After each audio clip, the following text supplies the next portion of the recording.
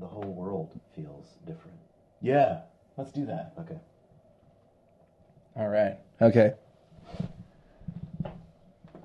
All right. So,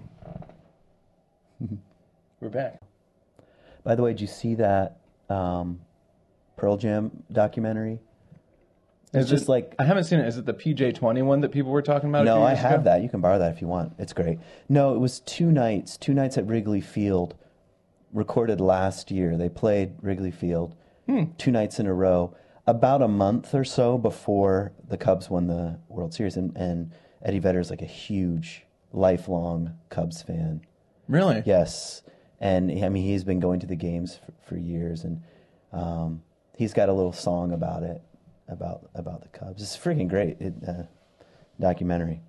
Plus, I mean, you know, I can't help it. I just love Pearl Jam so much. Do you love Pearl Jam? I do. I love Pearl Jam. Because I've always had like an appreciation for Pearl Jam, but I was never one of those people that could love Pearl Jam. Oh, that was my first probably band crush, where I was like, no, everything they make. There was a kind of my perspective was like the people who really crushed on Pearl Jam were like moody, into creative writing classes. Like me. Yeah, maybe not like quite so on the fringe that they had to make their own anarchy music because everything was mainstream. Like Pearl Jam was like, it was mainstream, but it wasn't in the mainstream. They were speaking to something else, and so it did kind of appeal to people who like appreciated well-crafted music, and I don't know, poetry or something like that. I guess so. Just moody. I guess so. I mean, Jeremy's spoken. I know. Well, think about all those songs. I mean, and all the horrible things that have happened around gun violence. I mean, that song is 20 more years old.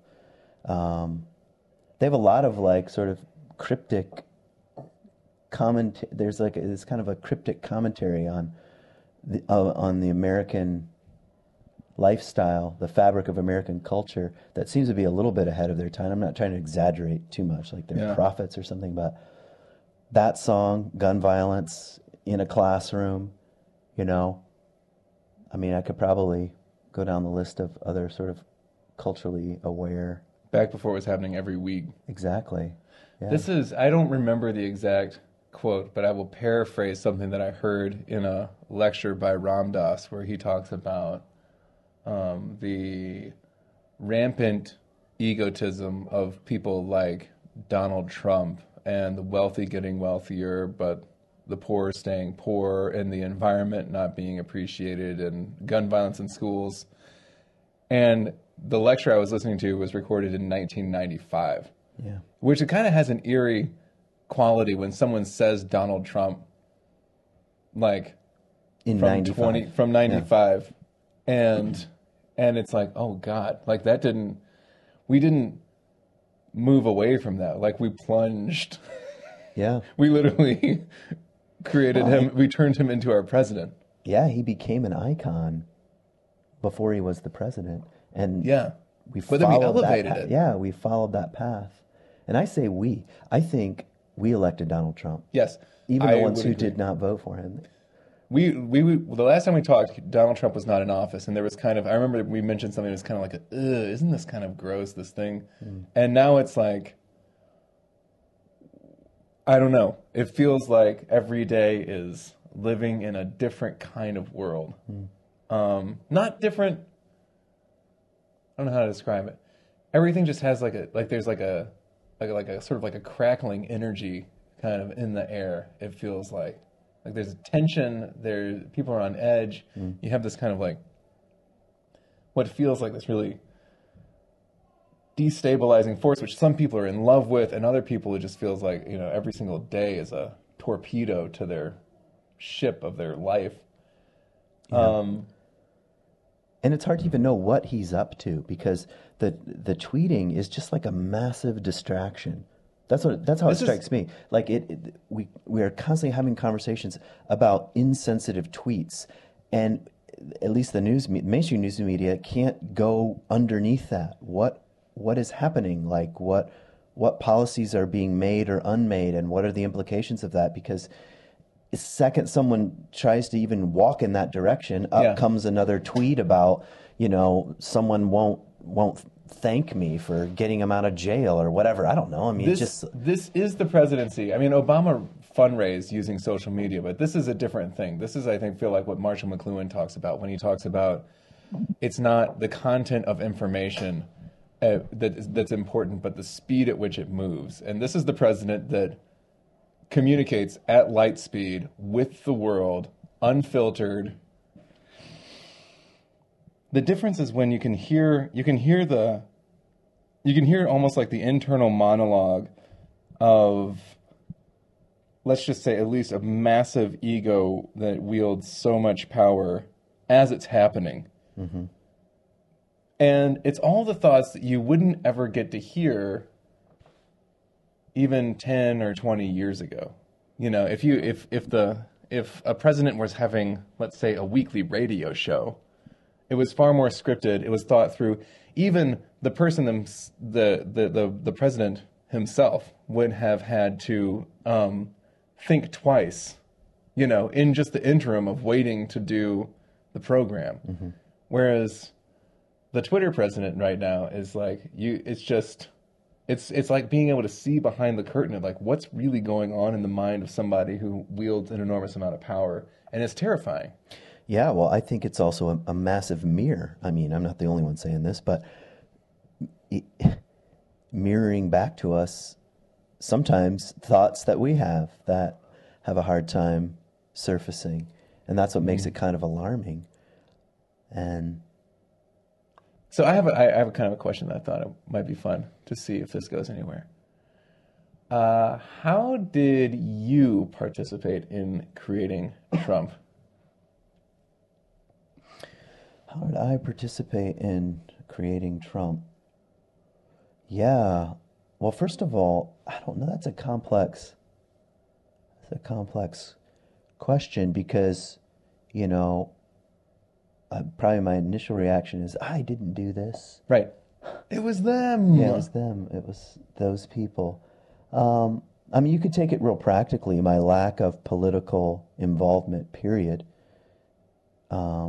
So I didn't, the very small mechanisms, voting and, getting involved in politically oriented causes have never really attracted me. I've not done anything. So you could blame me for that. I could say, well, how else did I do? I think of it more like how I participated in kind of like the NPR, Huffington Post, like almost like the squashing of people's voices. Mm-hmm. Yes. And my own relatives, and the self-righteous Yep. indignation whenever somebody didn't want to expand immigration or didn't want to, accept LGBT people, in some sort of like legal way, status, like that kind of self-righteous, like you're not allowed to think those things and say those things. I definitely participated that, in some extent. I definitely saw people that participate. Still, I think even have gotten even more extreme. Like they're just as violent in their communication online, as they are. I participated in the stop and no longer listening. Yeah, me to too. other people. And actually, worse than that, I think I just assumed the arc of history was bypassing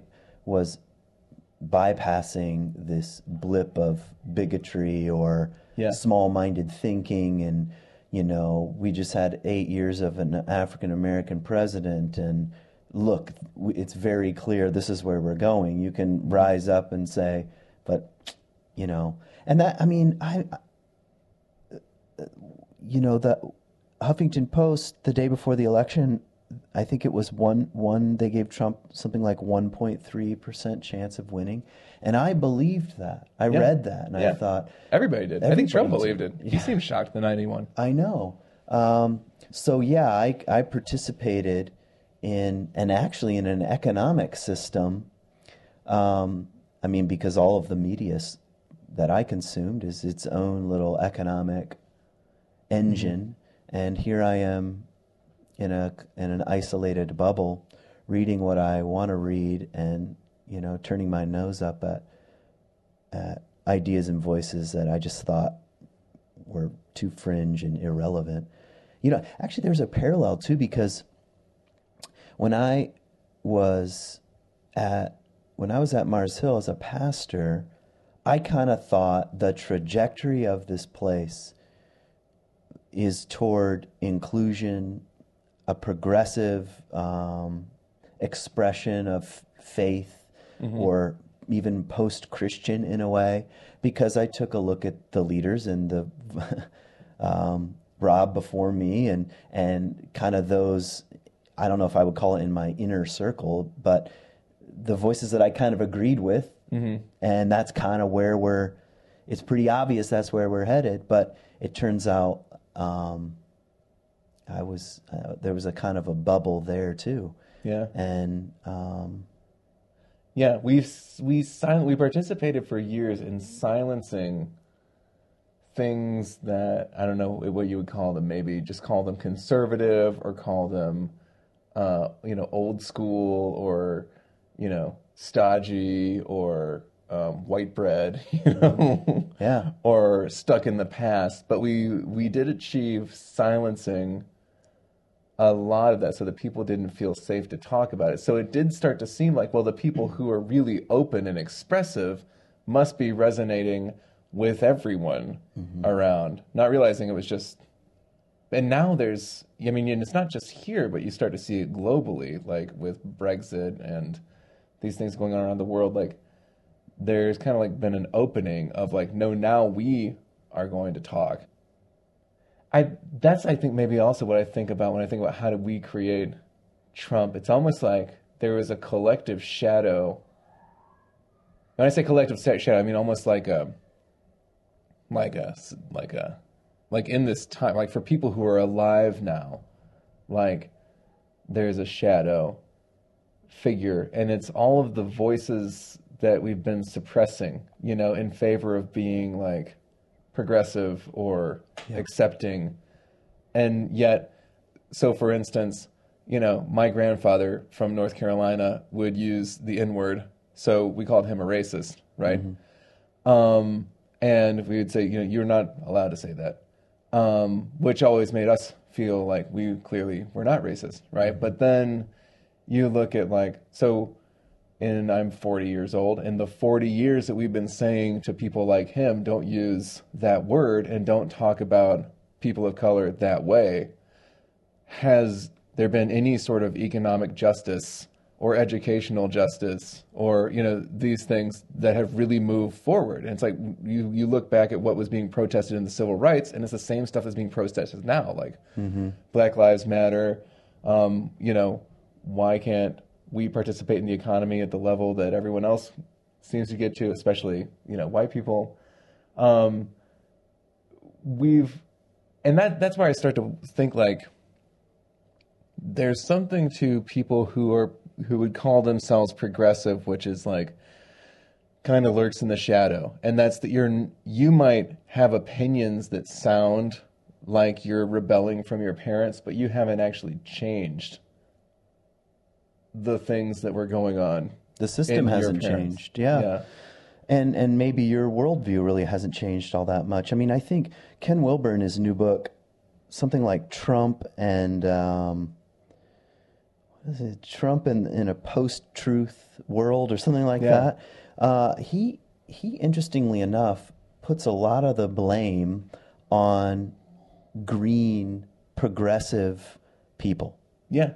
Rather than where you would think he would put the blame, which is, let's put it down in these other lower level memes in his sort of tiered levels of consciousness. But he says, no, let's blame the progressive, what he calls the mean green level, because there's a great irony sitting in the middle of it, which is, if we went around saying, people like me went around saying, all perspectives are of equal value, which is another way of saying there's no hierarchical value system, Right. which is another way of saying truth is totally flat, except it comes and smacks us in the face, because now all of a sudden people are like, well, actually, no, overt racism is wrong. Well, Right. I thought it was a value-free, your truth is your truth and my truth is my truth. And now we don't want that all of a sudden, you know? And he says that the, like Trump supporters, for example, and those on the right, more conservative, or let's call them traditional-minded people, smelled that from a million miles away. Yeah. And they said, we don't want to live in that world.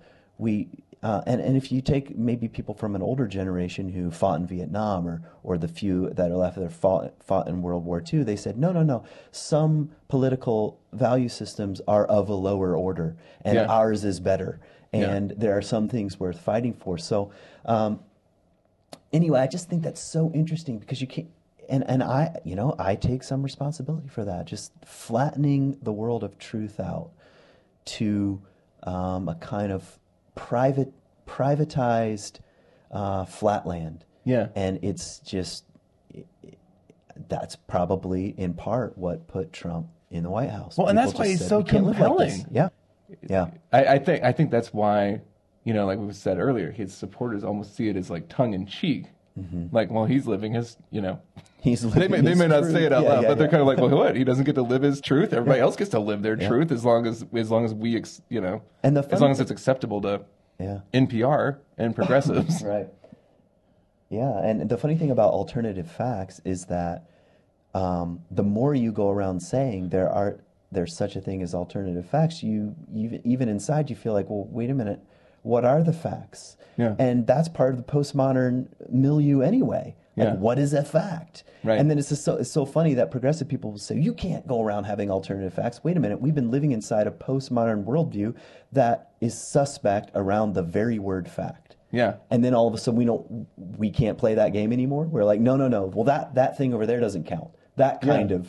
And I think that's why I'm wondering if that's where this goes. Like, so in the time that we have not sat down and recorded any of these, we've gone on a few of these weekend trips that you've been leading into the wilderness, and there's something that happens in there where it's just a totally different. I keep calling it like a radio station. It's like having to live in this world is like listening to this one, and now, in the past year especially, it's gotten so, I don't know, noisy and staticky, and it's always coming that when you go into the wilderness, it's like you realize there's a dozen or 24 or 100 different stations to tune into, and there's a feeling of being human again, and hearing from yourself and hearing from something that's coming from, like probably a quiet, soulful place that is drowned out in the everyday. There's all those things, and I'm wondering if that's where. It's just more speculating. I'm wondering if that's where, if some of this noise that we're living in, as it gets louder and louder and louder, is driving us into some more ancient spaces, because we're not getting it through the spiritual institutions that we've created. Actually, radio frequency is a good way of putting it. And this is like, if there's like if human beings are human beings, Americans are Americans, liberal, conservative, rural, city, and that's what having a spirituality or spiritual practice is the ability to change the radio dial to more human, ancient, natural ways of being a human being. And that's the problem with mainstream pop culture, which is now pop politics, is that it takes up all the space, and it hooks us in ways that we're very vulnerable, meaning in our own ego ways, and by dividing the world up. That's the ego loves nothing more than to say, than to live in categories. Big ones like good, bad, moral, immoral, racist, not racist, and as soon as you're listening to that radio dial, that's where all your energy goes. And it's like so addictive, which is why I'll wake up in the morning and I will seriously wonder what's going to happen when I open my computer screen and check CNN Yeah. or whatever news source.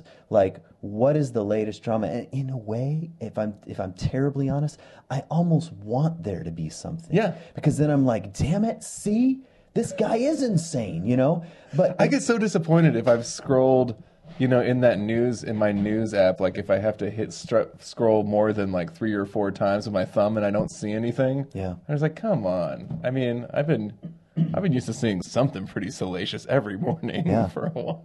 And if that becomes our only mode of being, then the world, of course, becomes more and more divisive and destructive, and you continue to feel more and more powerless. I think those are the two choices. That comes back to Ken Wilber. He says we live in an age where most people bend toward narcissism or nihilism, and sometimes they swing back and forth. And Trump is a major shadow figure, collective shadow of our own narcissism. What if we make the world just about, what can I get out of this? And I'm going to do it my way.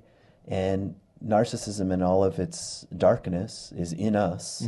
And the other extreme is maybe like the Gen X in me, which is like, we're all screwed. The environment is effed. And what can any of us do about this? Nothing.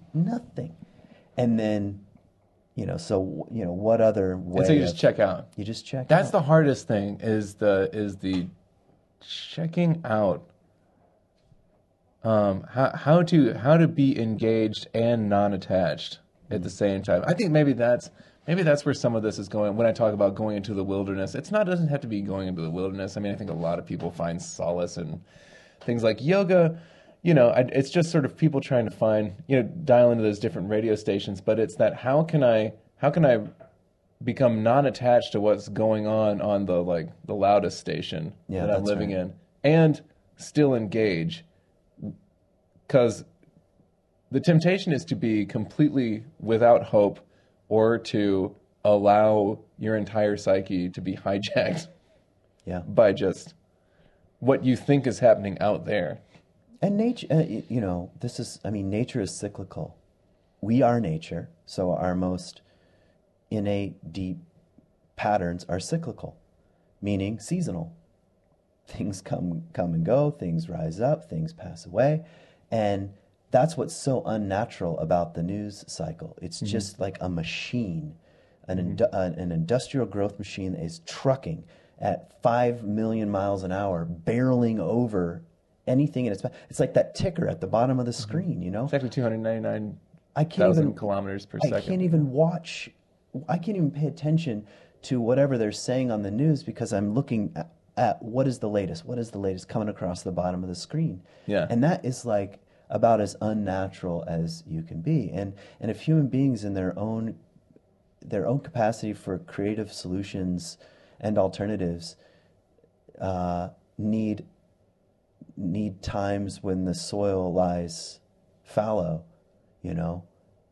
that's one reason why I take people out into the woods, That's why I go out into the woods. You have to allow your psyche and your soul and your body and your heart to connect with what's real.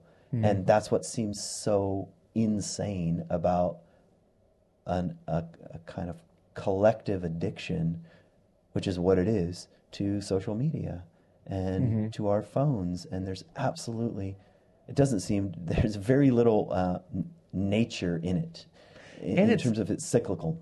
And it's also, I keep having this image of like Mad Men, the show, like sort of how it captured the essence of an era. And you think about like the guy leaving the ad agency and getting on the train to go out to the suburbs, and all he has is like a briefcase and a newspaper, and his assistant works in the office, and she needs to type up his letters, and there's no phone. You have to go to you're in a restaurant and the waiter comes like, you're receiving a call, and just wonder if, and also that world was one in which you didn't necessarily see what was happening 5 miles away in another neighborhood with a bunch of people that aren't like you. As if they weren't in the newspaper, they weren't there. And you just think about sort of like the pace at which that world moved and the way that information traveled and how people got work done. Like you wonder, like, how'd they ever get work done? Like putting something in a little envelope and having a human being like take it over to an office building, getting the response, bringing it back like that was an email. I wonder if like the pace at which that world moved and the way that the information flowed, if it almost like was able to, it's almost like you could have a more traditional church type experience because of the stability of it. Everything was kind of like at a nice, like slow paced mediumness, if that makes sense. You know, you had spaces, like you had time to reflect, but then you also had things that you weren't aware of. Like you weren't getting a video of an unarmed black man being shot, you know, and bleeding out on your Facebook profile on a Sunday morning. Right. Human beings, I mean, I don't think we've evolved to be in community like we're experienced. I'm not saying it's real community, but you know, like some statistic. I think I heard this from Russell Brand. I think over 100. This is what anthropologists say, and communities tend to split. In other words, the human brain can only take about 75 people into its orbit of relationship and have it be meaningful.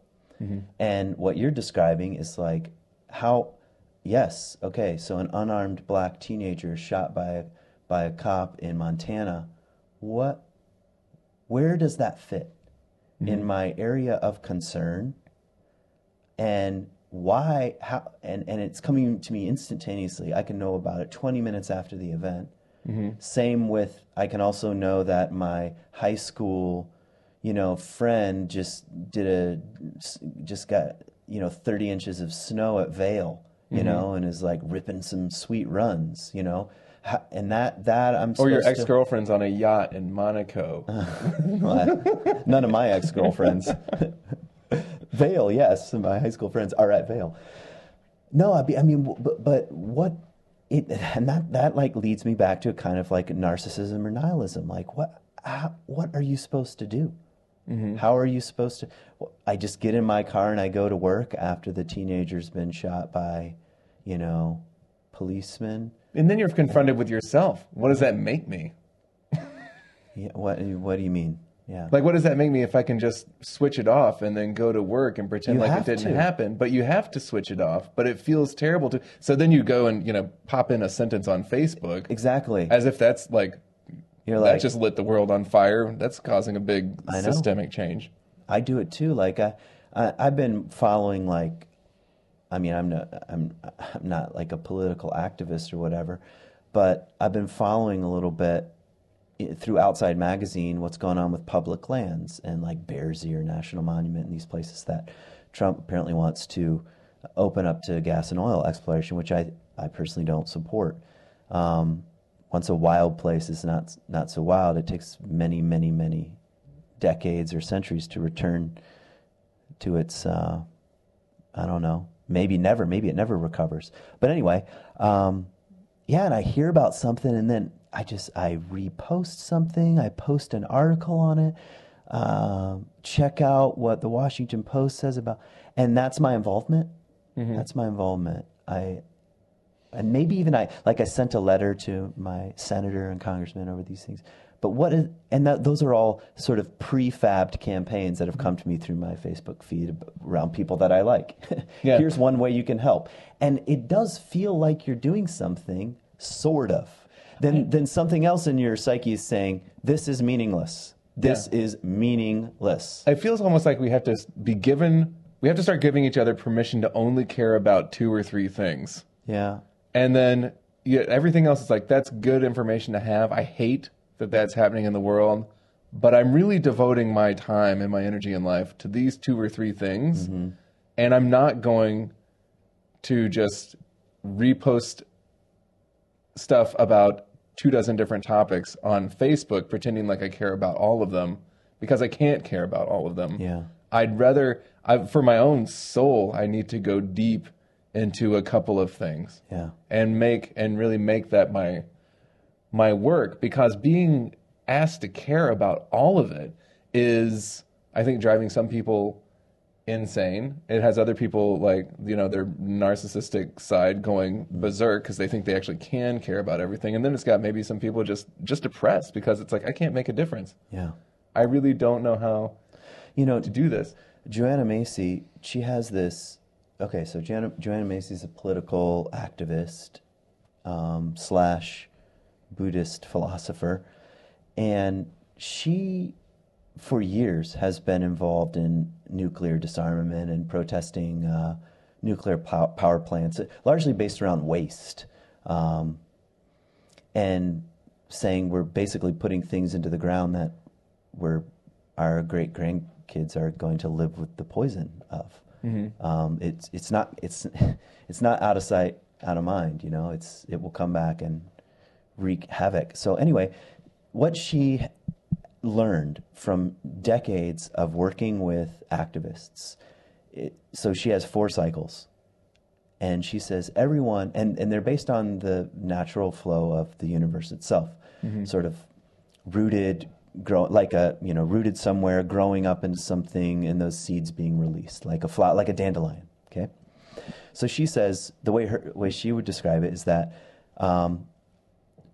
the invitation is always to begin in gratitude, which is kind of an interesting slap in the face culturally to my current state, because I want to be angry at Trump or whatever. I mean, mm-hmm. It's when in fact I have like an enormous amount to be grateful for. So she says it begins in gratitude. So you have to touch upon this, and sometimes it's very hard. Mm-hmm. But what about my own life, about my own health, about my own family, about the geography, the physical place that I inhabit, can I touch upon gratitude somewhere? She says that's where it has to start. But then she says the moment you do that, you begin to feel the pain of the world. It has this double effect. It's not like this kind of like pop psychology, just living in an optimistic, grateful gratitude, Joel Osteen, put a smile on it, God is good, this kind of mm-hmm. stuff. The moment you touch upon those roots, then you feel the pain of the world.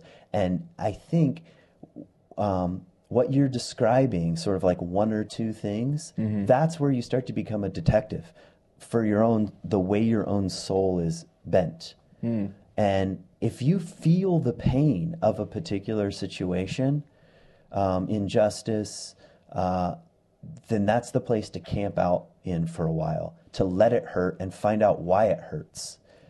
And then, well, just to finish the cycle, the next part is seeing with new eyes. So if you find some gratitude to touch upon, you're able to feel the pain of the world, then you automatically begin to see things you wouldn't have seen before.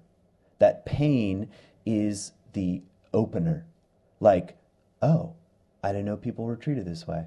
Or, oh, I didn't realize that when I bought these shoes from Wolverine Worldwide in Rockford, where I grew up, they were putting poison into the ground legally mm-hmm. and illegally that affected my own drinking water. I didn't realize. That's like but you have to touch upon that it hurt, that it mm-hmm. hurt someone, that someone got cancer because of this. And then you start seeing with new eyes. Wait, do I have to shop this way? And then the final stage is going forth. Deciding as opposed what to the bypass, which is just start telling Grandpa he's bad for shopping and buying those boots. Exactly.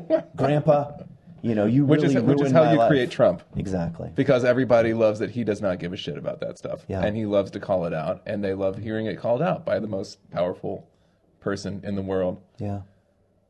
It was almost like I had this thought of like Trump is kind of almost like he's becoming the archetype for the person who cares about everything, and you can't predict what he's going to care about, right? Because as soon as he sees something that bugs him, it's like beep beep, tweets. And you could look at that as like almost like a personal check of like, am I also one of those people that's trying Exactly. to care about everything and yet I'm doing It's a massive nothing? mirror. It's a massive mirror. How dare he tweet about that as I tweet about him tweeting about that? Exactly. I mean, it's the ironies are just too rich. Which actually, I think it what we need, and maybe this is just because these are the things that I care about, and I'm trying to project them onto everyone else. But we need a spiritual revolution, where there's a kind of, I don't even know what I mean by that, but what we begin to do is sink into the area of the heart, of the soul, of Yeah. our value system, of our own spirituality, of, I mean, talk about what I was going to say about rural versus urban. I think until urban people can feel, honor the pain of what it's like to live in the rural South, in the rural Midwest, and just how hard it is to make it now, and that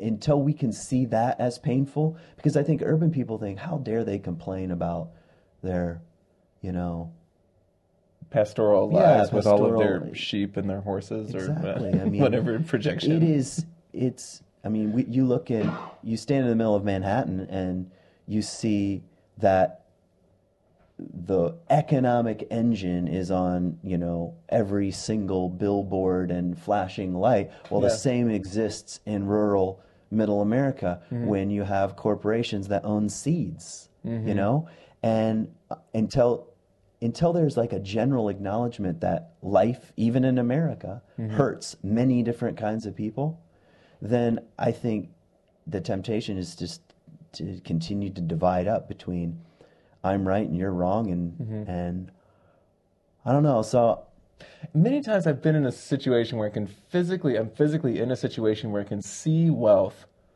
in front of me, all around me, that I will never attain in this lifetime. And it's an emotional feeling. It's something that has to be wrestled with. It's almost like a yoga posture that hurts really bad to get into, because there's a real strong urge to get into a hopelessness of like, wow. I thought I was doing okay, but whoa. Yeah. And I will never, ever, ever, ever get anywhere close to this. And you think about that like on a scale for so many, many millions of people that and we've you elected that. We've elected that. We've put that person. We put someone in the White House that doesn't need the income yeah. and who basically travels around and does what he wants in his various little resorts. And it's hard not to bump into that. Like, is that the American dream? Is that Yeah. if I worked hard enough and if I was enough of a dick like Trump or something and bullied my way forward, that too could be mine. Is that like part of the promise with Trump? I mean, I just wonder. Like, I'm talking about on a kind of in an unconscious way. Even if you hate Trump, why is it that you hate him so much? Right. Is there something also very attractive about him? Yeah. And about most what people with he's their conscious achieved? minds would say no, but it's like, but when you look at something that's like, when you see a person, and I feel like we're talking about Trump now, which is going to be millions and millions of people. When you see millions of people fixated every single day on somebody's every move, Yep. it's different, right? Because there's plenty of people to hate in the world. There's plenty of disgusting human beings, but we're not fixated on their every. Yeah. Yeah, and this is where I think Jung can be helpful because, so according to Jung, the shadow is what we don't know about ourselves, and if accused, would flatly deny. Which is an interesting way of putting it, because if I go around saying the one thing I know is that I'm nothing like Trump, then and someone accuses me and I say, nope, that this is the one thing I know, I'm flatly denying it, then there's probably some at least shadowy material hanging around in there. And I think that's part of, someone like him, he's kind of a caricature in a way and hooks people on either extreme. There's no way I'm like him, or everything that he says. Both of those are kind of shadowy things. Like one can be a golden kind of projection, and the other can be a kind of sinister projection. And I think as long as we allow Trump to be the bigoted racist that I hate, and there's nothing, in no way am I like him, then we end up letting ourselves off the hook. I mean, and that's like shadow work 101. Why does this hook me so much? Why am I so incredibly angry at this person's tweet? It's irrational. I don't know him. This tweet may or may not even affect me in any concrete way. So why am I so filled with rage of, well, let's look at that. Let's look at that. Yeah. I mean, if I'm going around saying he is a racist, he is a racist, he is a racist, I might want to take a look at ways in which I am too racist and don't want to get near. And if I can put it on him and scapegoat him, then I feel better about myself. So, it's a really angry face that you make in that photograph on your driver's license. It is a very angry face. It's very Irish mob. This is Trump's Twitter, the little 200 by 200 pixel Twitter picture. That's like the look that he has on his own real Donald Trump. Exactly. It's like stern, for like looking into the distance, gonna get there with determination and strength. Yeah, but that's what I mean about a spiritual revolution. I mean, I don't know how to achieve this personally. I don't even know how to promote it, but I hope for a world where we're finding ways to stop this scapegoating business. That he is the problem, or the Republicans are the problem, or turn it the other way around. Obama's the problem, the Democrats are the problem. Just that is the problem. One of the problems that we just that seems to make the world more and more unsafe. Where things like, which are very natural to human beings, things like compassion and concern for your neighbor, these are not sort of special Christian values. These are it's in our evolutionary DNA to seek the well-being of the community we find ourselves in. How do we wake that back up in us? Because I believe it's there. And I don't know. I mean, I had this. I started saying this thing all the time. This phrase that every morning we wake up and we imagine the world as it was the day before. So we live the day imagining the world the way it was the day before. And then every once in a while something interjects and it's this crisis. It's like, oh my God, it's not the way it was the day before. And we're always so surprised. But we don't often do the other thing, which is, what if we wake up and imagine it different from how it was the day before, as it should be, or what would be better? I was having a conversation with a friend of mine who is black, African American, has been, spent his whole adult life working in social justice. And I just threw out this phrase. I said, we are both the participants in the system and the creators of the system itself. And he said, wait, hold up. You saying that I got to be part of creating this system? I said, no, historically, you didn't create, say, the foundations of some of the things that you're affected by. But you are participating in the system, and each day you wake up and you imagine the system, either its barriers or its, open doors. It's the same way they were the day before. So you don't necessarily get to wake up like Martin Luther King Jr.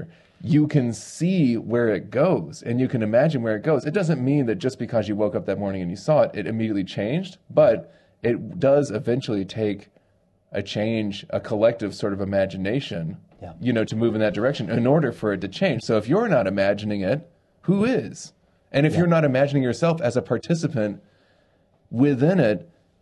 This is what I mean by soul work. That's what soul work is. It's that the imaginal seeds of what the Greeks called your own destiny live down in there somewhere. And they're both personal and transpersonal. Not only is it possible to imagine a different world for yourself, but for everyone in your community. And that's what becoming a soulful person is, going on that kind of hunt for where did the imaginal seeds rest in the deepest parts of my best self or my own essence. Where are they, and how can I begin to plant those imaginal seeds in the universe? And that's back to the ticker at the bottom of CNN or Fox or whatever. That thing keeps us asleep. It keeps us from believing that the present moment and the world I just woke up in can be imagined differently, because I wake up, boom, it just takes over. The world. It's like the thought that seizes your mind the moment you wake up, and it's about, oh God, get out of bed and get this thing done. And the dream that you were having 30 seconds before evaporates, and you can't retrieve it anymore. David Whyte has a poem about that, and I mean, he says that the day, he says something like the day will make plans enough for itself. But anyway, he has this moment that you're describing exactly, of waking up, and the moment you begin to make plans, you lose that. You lose that imaginal seed. Yeah. The moment the machine takes over, and that's like the question. Maybe that's what I mean by spiritual revolution. How can you both live this way and help other people break this cycle so that their own imaginal seeds can be brought forth? I mean, just like, and that is faith in human beings. And I know I am not naive. There are dark human beings on this planet that have experienced tremendous trauma and are doing tremendous violence to the people around them. I'm not naive about some people's capacity for that kind of darkness, but most people, I believe in their goodness, and that they can actually imagine a world that is good for them, like that Native American vision of what's good for the next 7 generations. I believe that lives in the heart of every human being. That kind of, and talk about an imagination. Imagine if every single day what you bought and where you went and who you talked to and what you read and what you put your time into, you were thinking 7 generations from now. How will this affect it? That's the kind of imagination that I think is possible and rests in the heart of every human being. Well, and it's I think it's also very now that we have to start reimagining the American dream, because you can't get any more evidence that it's not working. That's right. You know. And it's and I mean, this is also one of those things that people, for whom for many generations it hasn't been working, can laugh and be like, great, finally, privileged white dudes like us got to figure it out that it's not working, but it's so obvious. Yeah. And yet, but how do you it's not hold the working community for the rich. together? It's not working for the rich when you put it on the level of meaning and fulfillment. I mean, that's true. Yeah. Yeah, you can, I mean, you can just go into any high school in the most affluent neighborhoods in any city and see how well it's working. Exactly. And what you see is a world of numbing. Yeah. Why would you need to numb out on every drug imaginable if you have... And your phone. Yeah. If you have... Titillating. You've already made it, Yeah. You're in the elite, and yet your life feels intolerable. Yeah. All right. Hey. Let's leave it at that.